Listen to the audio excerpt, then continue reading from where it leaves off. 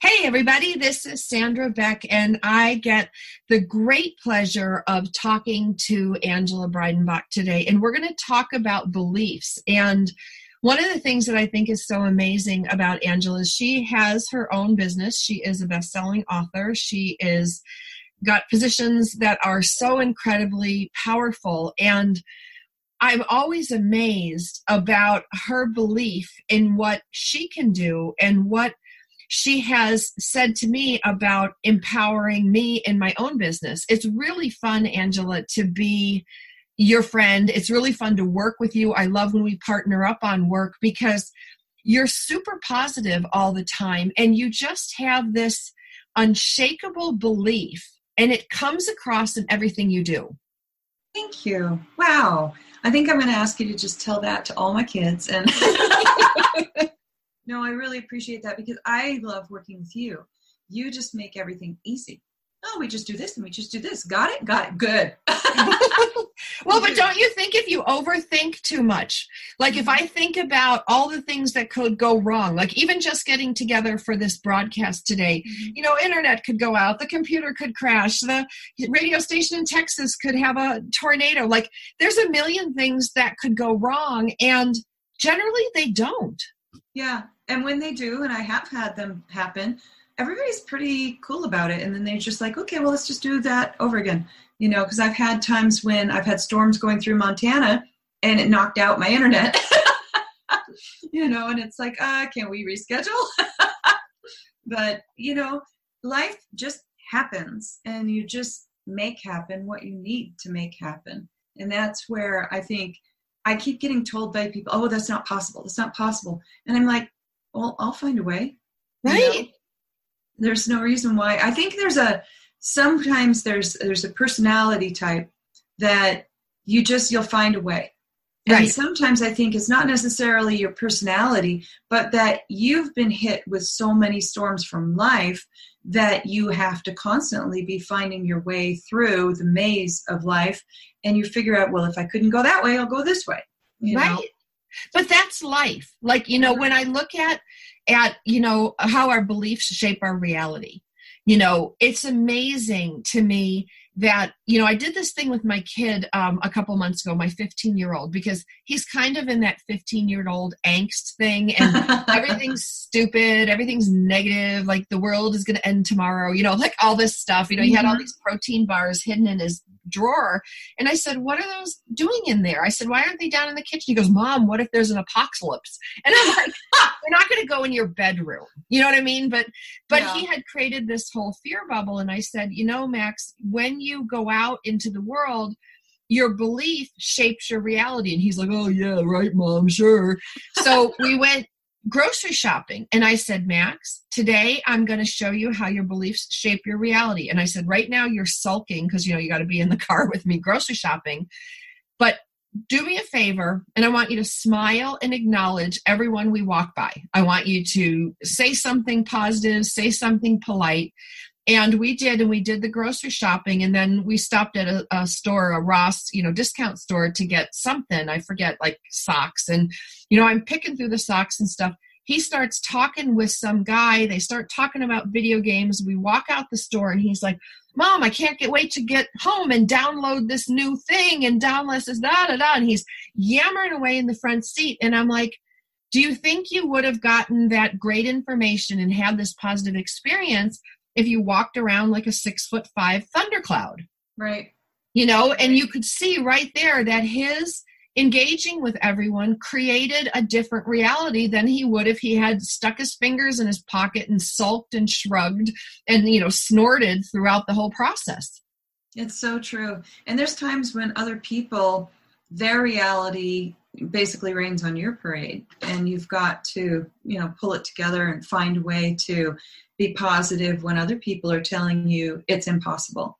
Right. Or, dogging you for something. Because, you get public with anything, and it doesn't matter what it is. You get public with anything, and somebody wants to make that not good, Right, or poke a hole in it, or rain on your parade, like the trolls. Right. The internet trolls. That's exactly, what I'm thinking about that. Or you go to an event and you're trying so hard to be nice and positive, and you hear somebody say something negative to or about you. Yes. That's when you've got to really pull it down deep. I tend to go into prayer. Me too. But sometimes I find that even that can be that I can't find it. Yeah. Every now and again, it's like you start to go that negative, and it's something that you have to be aware of and pull yourself back from the brink, because it's really difficult. You can't control everybody, everything, and every circumstance that's happening around you, And at my stepdaughter's wedding this last Saturday, we had weather that was going to be thunderstorms. And then all of a sudden, the weather app said it wasn't. And we're like, oh, yay, no problem. And of course, at 4:00, the time of the wedding, we had a huge sudden cloud come up and a thunderburst. And it rained all over the wedding. And so, but what was really interesting was, as soon as we started laughing, everybody in the audience, or I don't know what you call that when you're at an outdoor wedding, but all of the guests started laughing. And we went ahead with the wedding in the rain. And it was the best story. And I have one of the best pictures of the groom at the front waiting for his bride. By the way, she was gorgeous, with his hands just held up toward the sky like, what do I do? Right. What do you do? And then everybody after that heard that it rained on the wedding said, oh, don't you know that's good luck?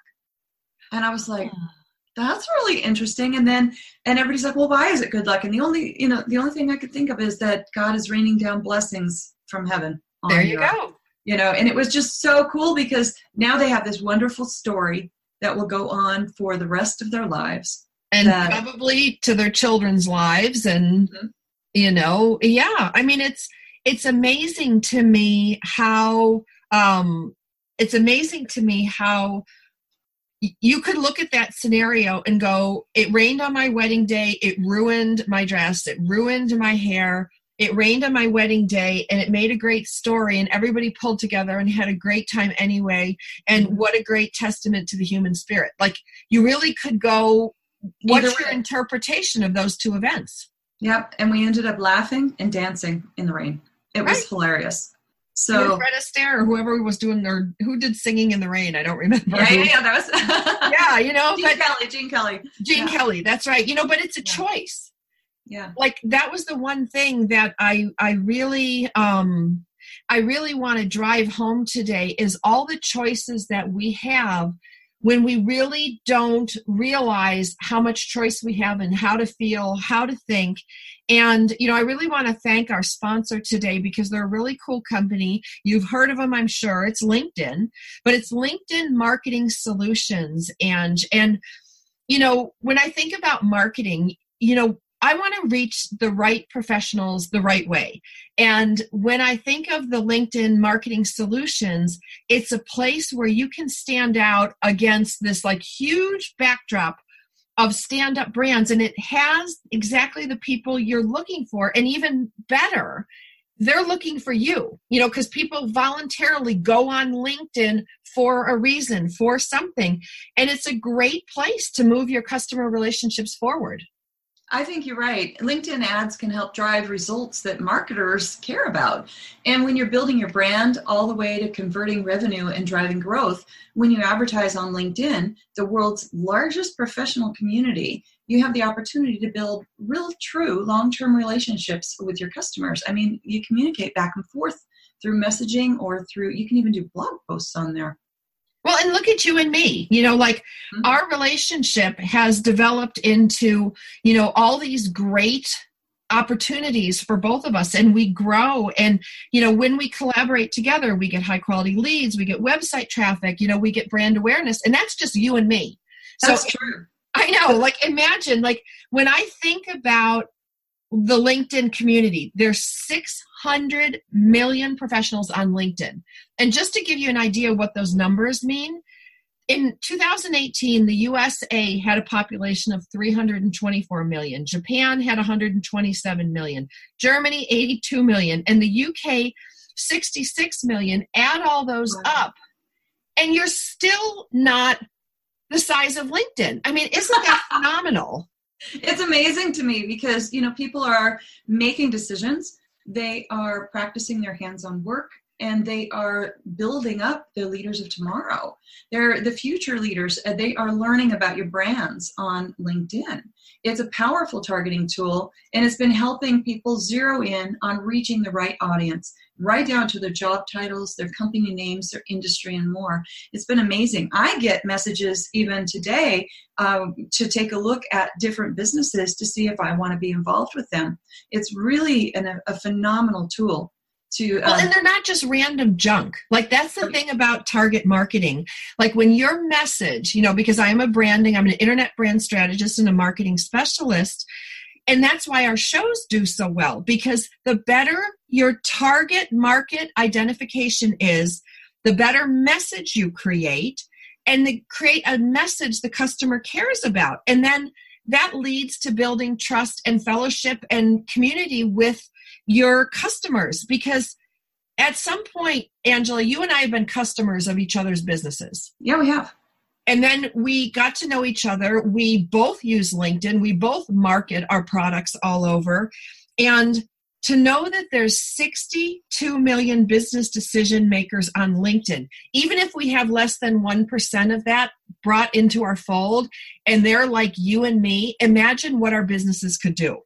It was shocking to me to find out how many connections I even had, because I wasn't paying attention that I was connecting with real people. And I can go read their profile every single time to make sure that's someone that has a connection that makes sense for me too. And it's been really nice to be able to do that, because I feel like I'm building real relationships that really matter. And to have 71% of people using that information from LinkedIn to make more informed business decisions, it just makes sense. It is phenomenal. And, we've got this great promotion going on from LinkedIn. And to redeem your free $100 LinkedIn ad credit and launch your first campaign, go to linkedin.com/Coach Talk. That's linkedin.com/Coach Talk, and get your free $100 ad credit. Now, there's terms and conditions apply. You'll have to go read about them. Always. Right, of course, everywhere. But, for your book publishing, industry, for my tech industry, for my radio industry, there is nothing better. Like, I'm going to use my own radio promotion ad credit. Why would I not? Why wouldn't I try it? That's brilliant. I think it's brilliant. Yeah, because here's again, belief. You could take a belief about this ad and go, it's just another ad, just another promotion. Or you could go, wow, LinkedIn is one of these specialists. They target market. So why wouldn't they come on a business show? Why wouldn't they come on a business show talking about marketing and beliefs and business building? I mean, it's a match made in heaven. And, when we talk about business building and belief, one of the things that is really, really powerful for me is I don't like to share my new ideas with anyone until they're fully formed, because they're like, I grew up in the country, and I grew up in farm country. And when the field started to burst up with little teeny shoots from the corn plants, they're like so pretty green. They're like a field full of little corn babies. And they're so tender, and they're so gentle and pretty and beautiful. And when there's so I go much home in those little things. Yes, they're beautiful. And there's so much life and potential and hope in them.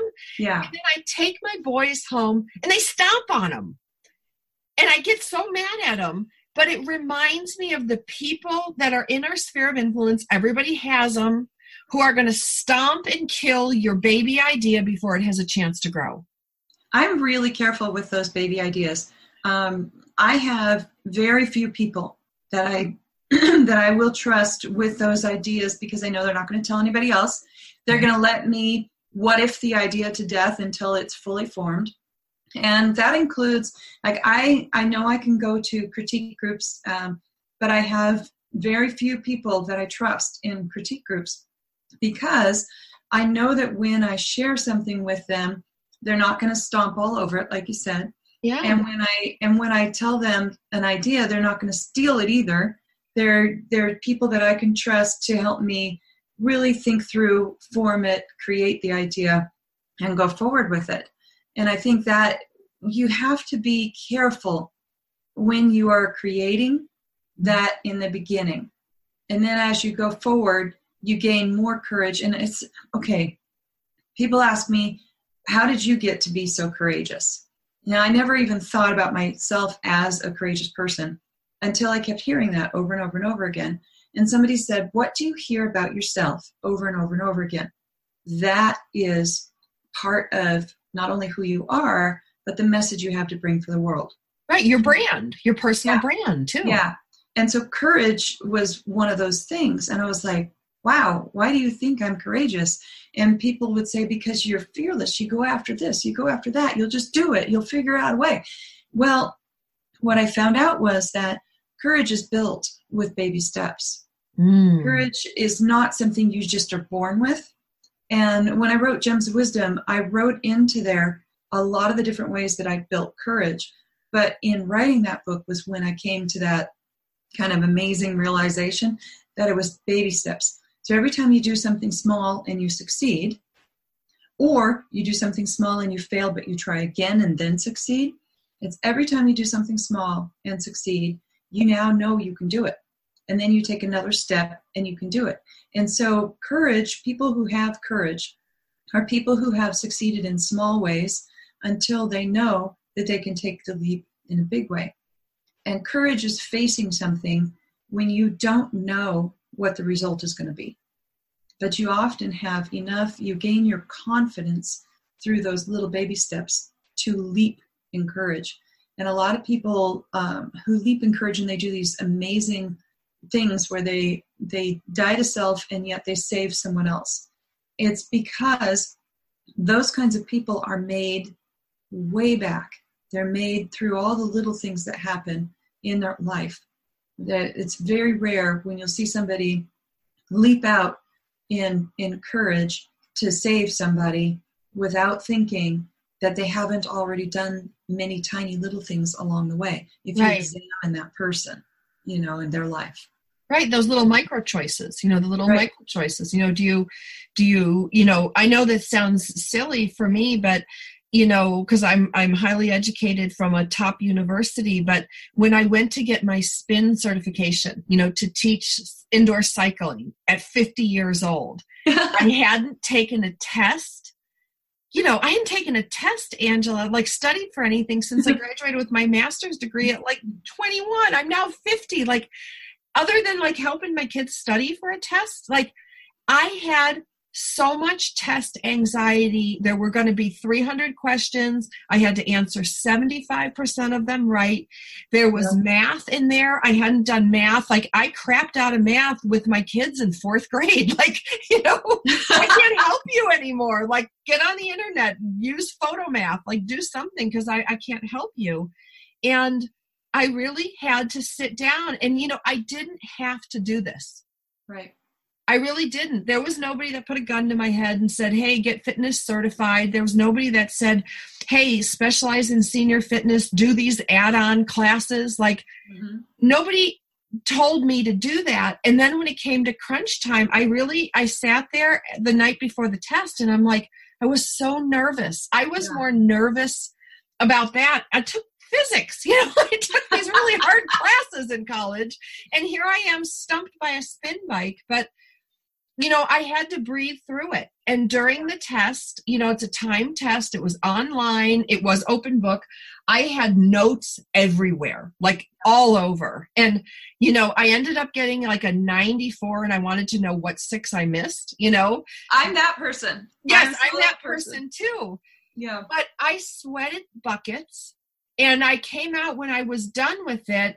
I was waiting for the results. They calculate the results and they say, you'll get them within, X amount of time.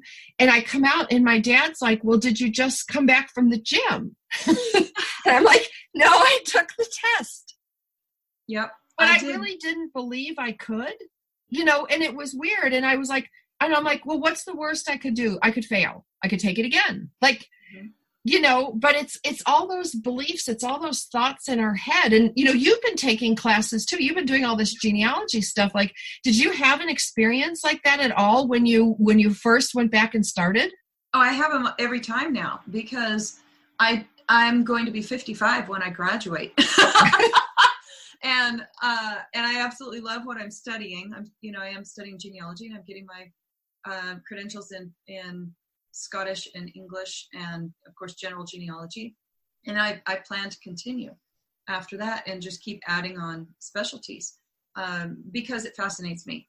But I've had a couple of the different classes that were harder for me to understand, whether it was the way the professor communicated or whether it was more statistics, things like that. I would get so frustrated. And I'll tell you right now, I have straight A's and a B. And the thing that's driving me absolutely nuts, I'm actually considering retaking the class I got the B in. And my husband is just fit to be tied with me. He's like, I don't understand you. Oh, I would be the same way. I'm like, yeah, I know you don't understand, but this means I didn't learn something. Right. And I want to know what I did. Right. Yep. And so I said, whether I actually take the class again or not, I'm going to reread the material because I'm so frustrated that I got a B. It's like, I thought I knew that stuff. And then I went back and I looked at all the questions I missed. And I'm like, how did I miss that? And it drives me crazy to not understand something. Part of the other part of that, boy, that was good English, though, is because then I speak on a lot of the things that I learn.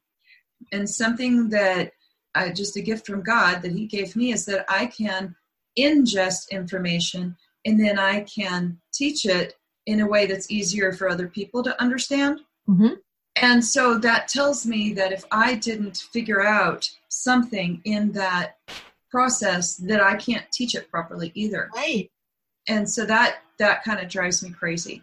But, going to college in my 50s and graduating, hopefully I'll graduate at 55 here before I'll turn 56, as long as they hold the graduation ceremony before my birthday in June. Okay, good. I want to do the double nickel thing. I just want to.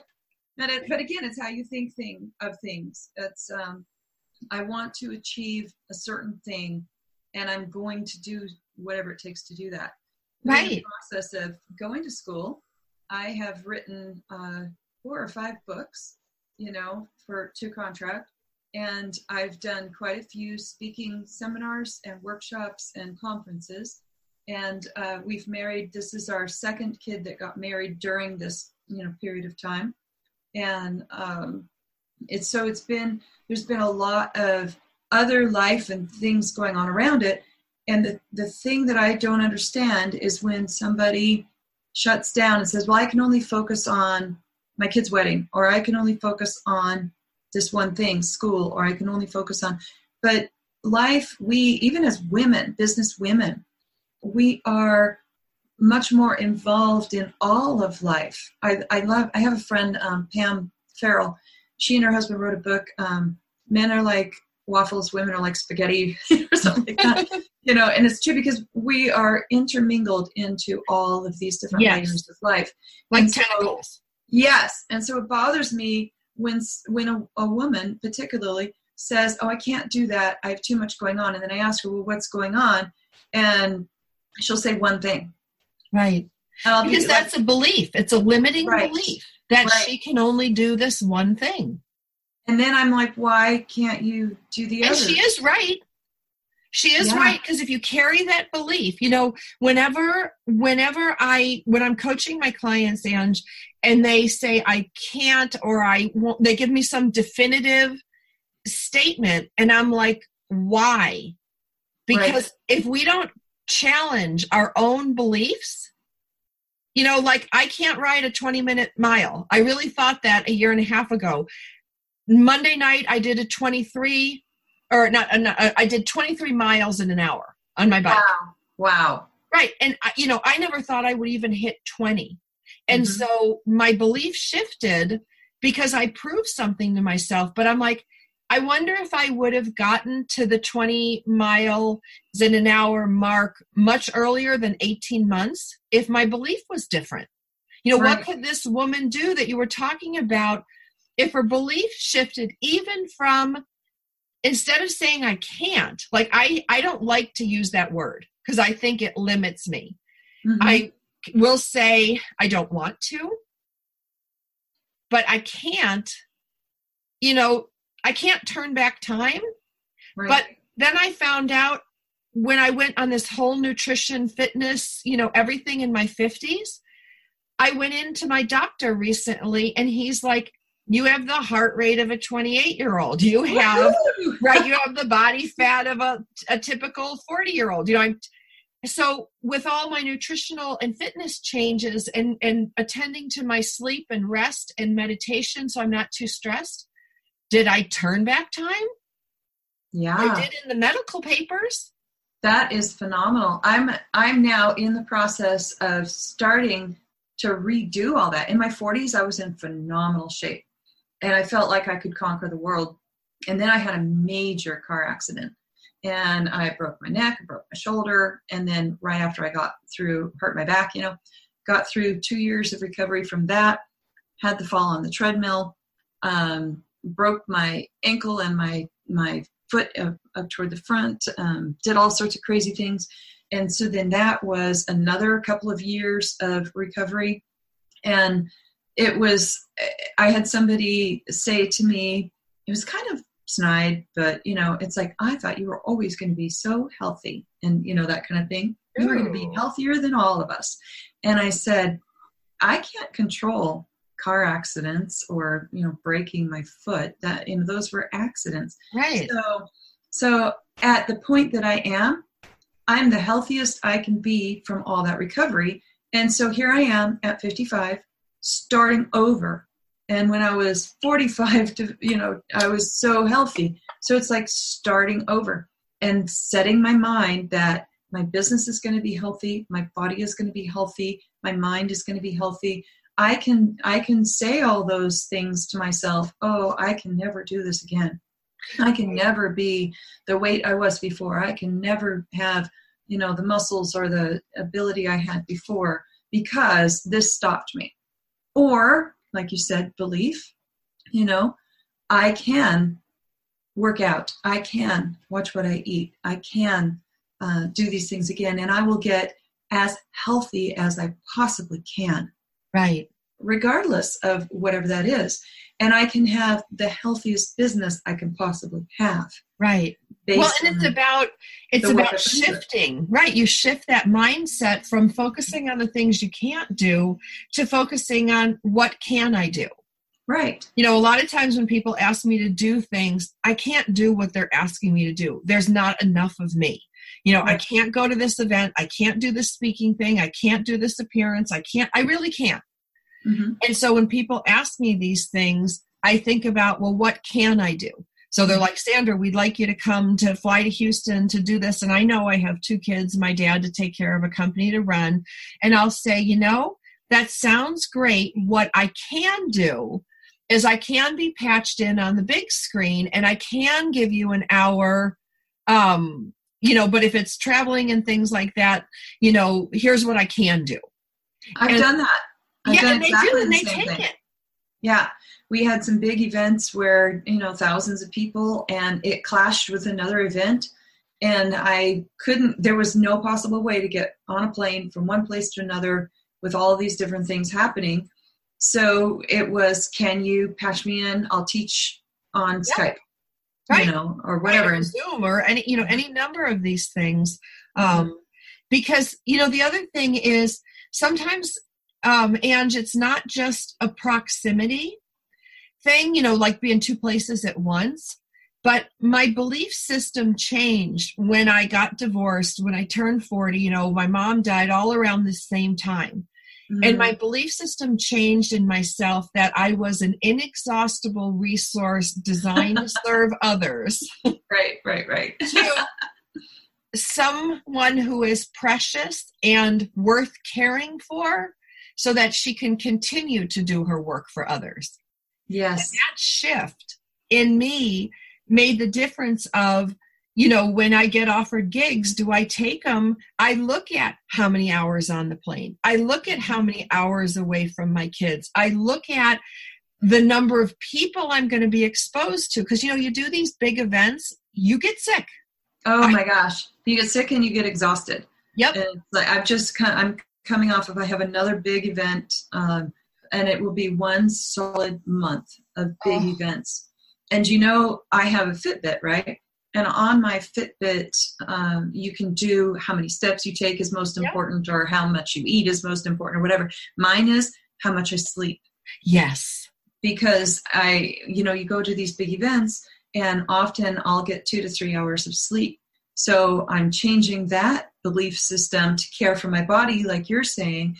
If I get the sleep I need, then I'll make the right choices. I'll make wise choices. I'll make wise choices for food. I'll make wise choices and be capable of exercise, and I'll have a smarter brain functioning. So maybe I'll say less things where I put my foot in my mouth. Right. Well, somebody taught me, and I don't know what discipline or belief system this was from, but they said, San, before you answer, halt. Like, halt stood for check if you're hungry, if you're angry, if you're lonely, or you're tired. And when I go on the road and I do these things, more often than not, I've been blowing through the day, so I'm hungry. Right. And I'm angry at myself because I didn't get to the gym. I overslept. I didn't, whatever I didn't do. Didn't hold your boundaries. Exactly. And then lonely. I missed my kids. I missed my friends. I missed my bed. I missed my dogs. I go through this whole thing. And then I'm usually, a lot of times by the time I get there, I'm already exhausted. Yes. There's so much. I often stay up the night before. Yes. Because I'm worried that I've forgotten something. So what I've started to do now to change that belief system that I've always forgotten something or I'm going to miss something, now I create lists and I start up to a week ahead for some. If I'm going to be gone for a week or more, I start a week ahead. I'll pull out the bags, whether it's my briefcase or my suitcase, and I put the main things in it. And then I have a list for all the other things, literally check off my list. And for the first time, for this big week one I went to in June, I actually went to bed at a reasonable hour. First time. Because it was a process of, why do I always do this? Right. And interrupting that habit to create a new habit. I was really proud of myself. I'm really proud of you too. Yeah. I mean, I just did a quick turnaround in New York. I was in New York for like 7 days for a job, and my friends told me this great idea, which I did. I haven't re-traveled since then. I'll let you know I'm going back to New York at the end of the month for a couple of weeks. But I did what they advised me to do. The day after I got home from New York, everything was laundered and cleaned and whatever. I repacked my travel bag stuff. Yeah. So my toiletry bag, because you use stuff. And then if you wait like 3-4 weeks before another trip, then you're like, I got to buy this, do this, whatever. And I repacked all the things that I used because, quite frankly, I don't have, I'm not running around in, Gucci pants, right. So if I put my travel business wear is not something I wear every day. So I laundered it and put it back in there. So it's interesting because the suitcase is kind of packed, and I put some sneaker balls in there so everything would smell fresh in a dryer seat, which is what I was told to do. Yeah, I love that. I redid like all my toiletries and stuff, so it's all ready to go. And I love your idea of combining it with the checklist. Because you know how when you get back after a long trip, you're like, I wish I had. I wish I did. I bought this. Like, it's all fresh in your head. Yeah. And so they're like, yeah, because my friends who do a lot of touring, for their books and their products, they're like, yeah, they have their travel clothes and it stays in their travel suitcase. They have like all their stuff already. And then it's really no surprise. It's kind of a neat idea. I think that's the way we need to kind of look at all of the different things. I have on my board here on my wall what the next books and the next projects are to work on. And as I think of them, I put them there so I don't have to let them stew. Right, to keep them in your head. Right. And I've heard of people that, I actually use Google Calendars, and lists now, because I find the Google Calendar gives me a great reminder, but I find that when it's written on a list, it helps me to actually do it that day. So the daily list in the Google Calendar for like the big overview really kind of helped me keep myself on task. And I think part of the problem that people have in believing whether they can do something is that everything feels overwhelming. Yes, and disorganized. Like I'm not. And that's like when you talk about that bird's eye view. I know I'm a tech person, but you'll laugh at me. I'm a paper girl. And I actually rip my planner apart and I hook it together in little 1 month mini packets. Oh, I like that idea. Yeah, Tell me how you do that. Tell me more. If you look, my to-dos every day and my appointments are busy. Yes. And I have to carry, if something doesn't get done, I have to carry it over to the next day. So instead of carrying those big planners apart, because your luggage gets heavy. Yes. All I did was take it apart, and then I used the plastic, you know how everybody binds with those plastic comb clips? Mm-hmm. You just cut a little comb off individually and hook them in there, and it's bound. I mean, you could have a fancy binding if you want, but I find to carry 30 days with me is sufficient. And then if I get to mid-month and I know I'm going to travel, I take the pages I don't want out and I add them in. Or sometimes I put 2 months if I'm getting close to the next month, you know, because they're just little plastic clips. You can, you know, cut them down anyway. But that helps me stay. But the other thing that I do is I like to see, and I know it's a little duplication, my week at a glance. Mm-hmm.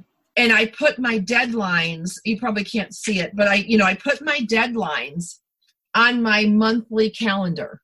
So I know when stuff is due, and you can look and go, wow, I'm getting really close. So when you come closer to certain deadlines and benchmarks that you don't see on a day-to-day basis, when you look at it as a month spread or a week spread, you can make better decisions for your business. Because I can go, you know, I don't have a whole lot of tomorrow I don't have any client meetings whatsoever.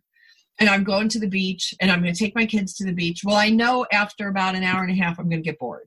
It's just, that's me too. I have to have something for my brain to be doing. Yes. I think that has to do with the personality type as well. Yeah. Because my husband could sit on the beach and literally let it all go away, you know, but I sit on the beach. That way. And my brain is just constantly going.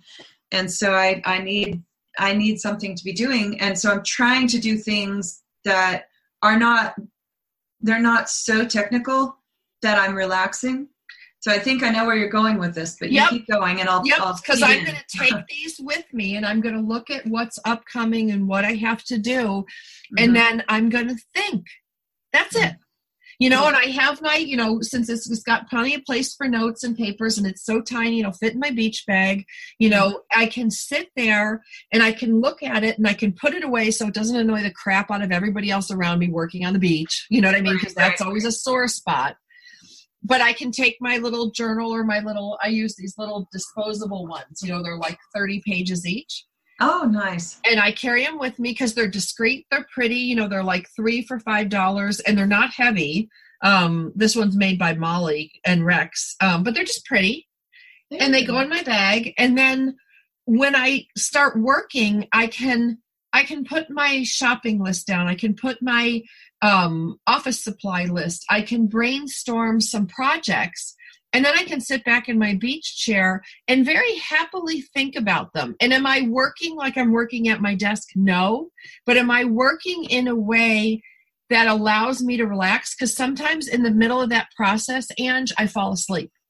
You know, Sandra, it's the same thing for me, that I need to allow myself that time. You could even call it daydreaming if you want to. Yes. You know, but if my mind can work through all of those upcoming things, those issues, I am so much better prepared for it. Yes. And I'm so much more positive about it. And I think this is a concept that is probably crucial to this discussion today. It's when we get into overwhelm, it's because we haven't let our mind work through that whole thing and understand how it might fall into place. And so you were going exactly where I thought you were going, because we have this huge family reunion this week, and we'll have some drive time there, and that's great. But I plan on taking a notebook, and in my spare time, I plan on just jotting those flyaway thoughts down. Right. And then next week when we come home, I have edits due back on the book that I just finished, and I'll work on that.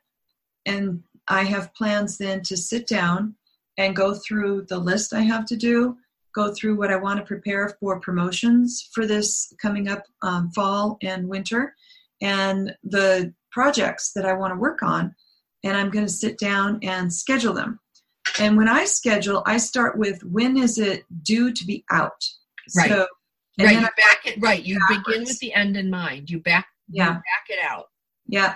And then what went wrong for me this year, and I think sometimes when we discuss what goes wrong, it helps so that other people. So what went wrong for me this last year, from January to July, basically, I did not block out any days off. I blocked out major important events like the wedding, like the conference. I did block those out, but I didn't block out any days off. And so I ended up getting myself backed up into a corner because I did have school, I did have work, I did have personal things going on, family issues that I needed to be a part of, because I'm part of the decision-making team for some members of our family. And I didn't block off any downtime for me. And I didn't even realize that until we got to middle of June, and it was way too late. But there was no blocked out days for me to rest and breathe, and I had blocked out the month or so that I needed to write the book to finish it, but I didn't block out days off in there, so I got overwhelmed. Yeah. So and that's not normal for me, and how I didn't think of that was because I didn't take the time at the beginning of the year like I usually do, or I really like doing it quarterly and monthly. Yes. Well, that's so important you say that, because you said two really important things that, I've implemented this year, and it's caused my business profitability to shoot through the roof. Mm-hmm. Number one, you said thinking. We are so busy doing and going from project to project, to creating, to writing, to teaching, to coaching, to talking, to writing, to teaching, to coaching. And then you get praised for, wow, look at everything you can do. Yes. But there's no time to really think. And I didn't block out thinking time. Every week now, I block out 4 hours of thinking time. Now, during my thinking time, I might go walk around the mall. I might go walk in the park. I don't sit at my computer, stare, and think.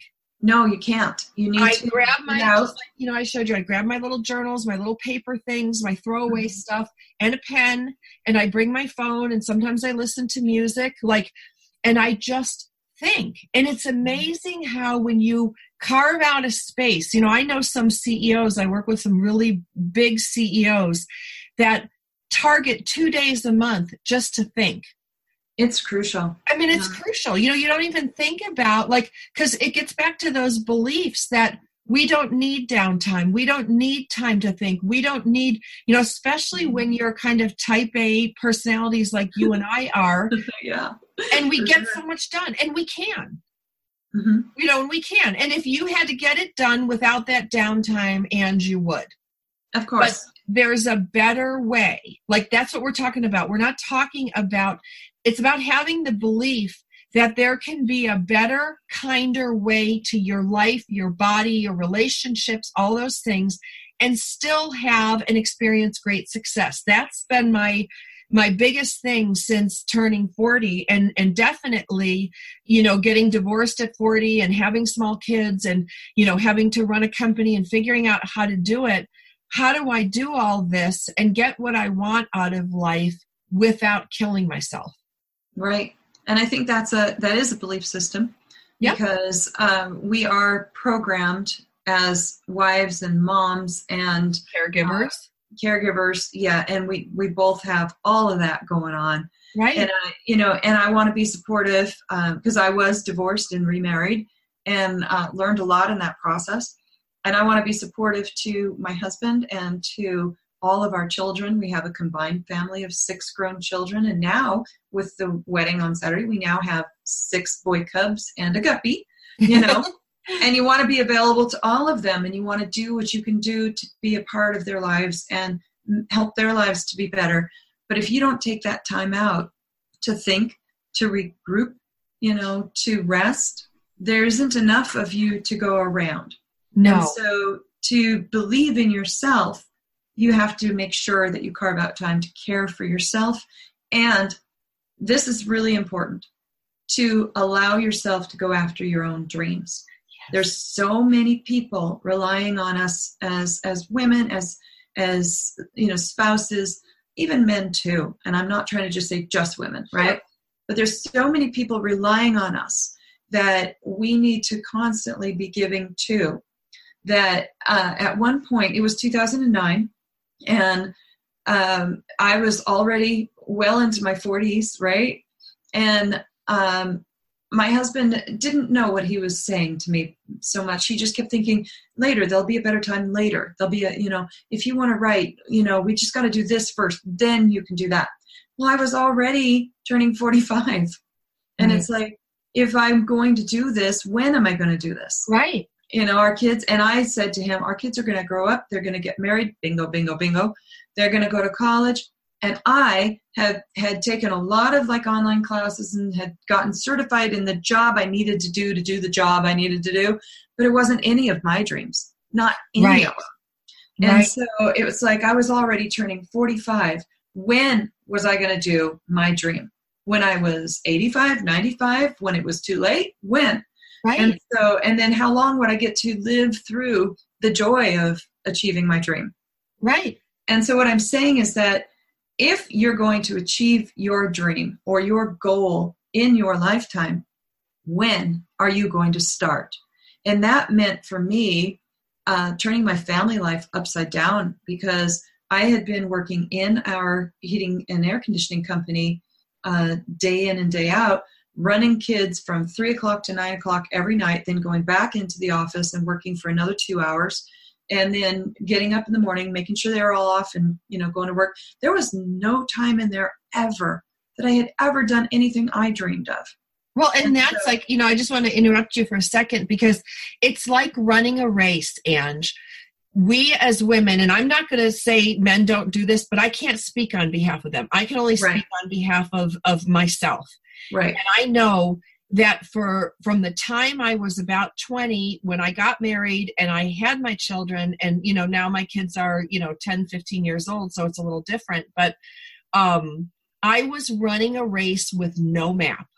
Right. I got up and I started running, and I ran to soccer, and I ran to baseball, and I ran to work, and I ran to my husband's business, and I ran to this, and I ran to that, and I ran. There was no carved out time to think about what was I doing, because I didn't even have any dreams at that point, because I was running. I was running everywhere. And sometimes there'd be like a minute of downtime, and I'd feel so dissatisfied, because not everybody's satisfied with child raising as a sole pursuit. Not everybody's satisfied with marriage as a sole pursuit. Some of us are wired differently. And they're valuable pursuits. I loved being a mother. I loved raising my children. But I felt called to write. Exactly. And so how was I going to do that? I didn't even have an education to write. I had to start from the beginning. And it, you know, but it was very drastic for us, because I turned in a letter of resignation. But at the same time, I think it ended up saving our marriage, because we were working together constantly. And there was so much that was falling on me for house care, child care, the finances of the business and all this kind of stuff. That was all on me. And I hate finances. So again, this comes back to what's your belief system. I know I hate finances. There's nothing about belief system in it. It's not what I want to do. I have upper level financial management certifications because it was required for the job. Never once was I happy doing that. It wasn't what I was born to do. Right. So my belief system was, I have to do this because I have to do this for my family. And I tried to be happy. I tried to be joyful with it, but it wasn't what I was made to do. So sometimes you have to recognize that if you're doing a job you hate, I hate numbers with a passion, then it maybe is time to consider that you're in the wrong job. Right. And you're in the wrong, position. What is it that you're truly meant to do? What gives you joy? And what gives you joy in your everyday living? I love the writing life, the writing industry, and now going toward what my true dream. Okay, here you go. Here's the biggie, Sandra. Woo. I always, always, always have wanted to write movies. Always. I didn't believe I could write movies and write screenplays and do something that seemed so out of the ordinary and so big from a girl in the suburbs and a girl who now lives in the country in Montana, right? I thought that was so unreachable that I did books instead. And I love writing books. I've always loved doing that. But that deep down dream that I pushed down and wouldn't let come out for the longest is just now coming out. And I'm finally writing screenplays.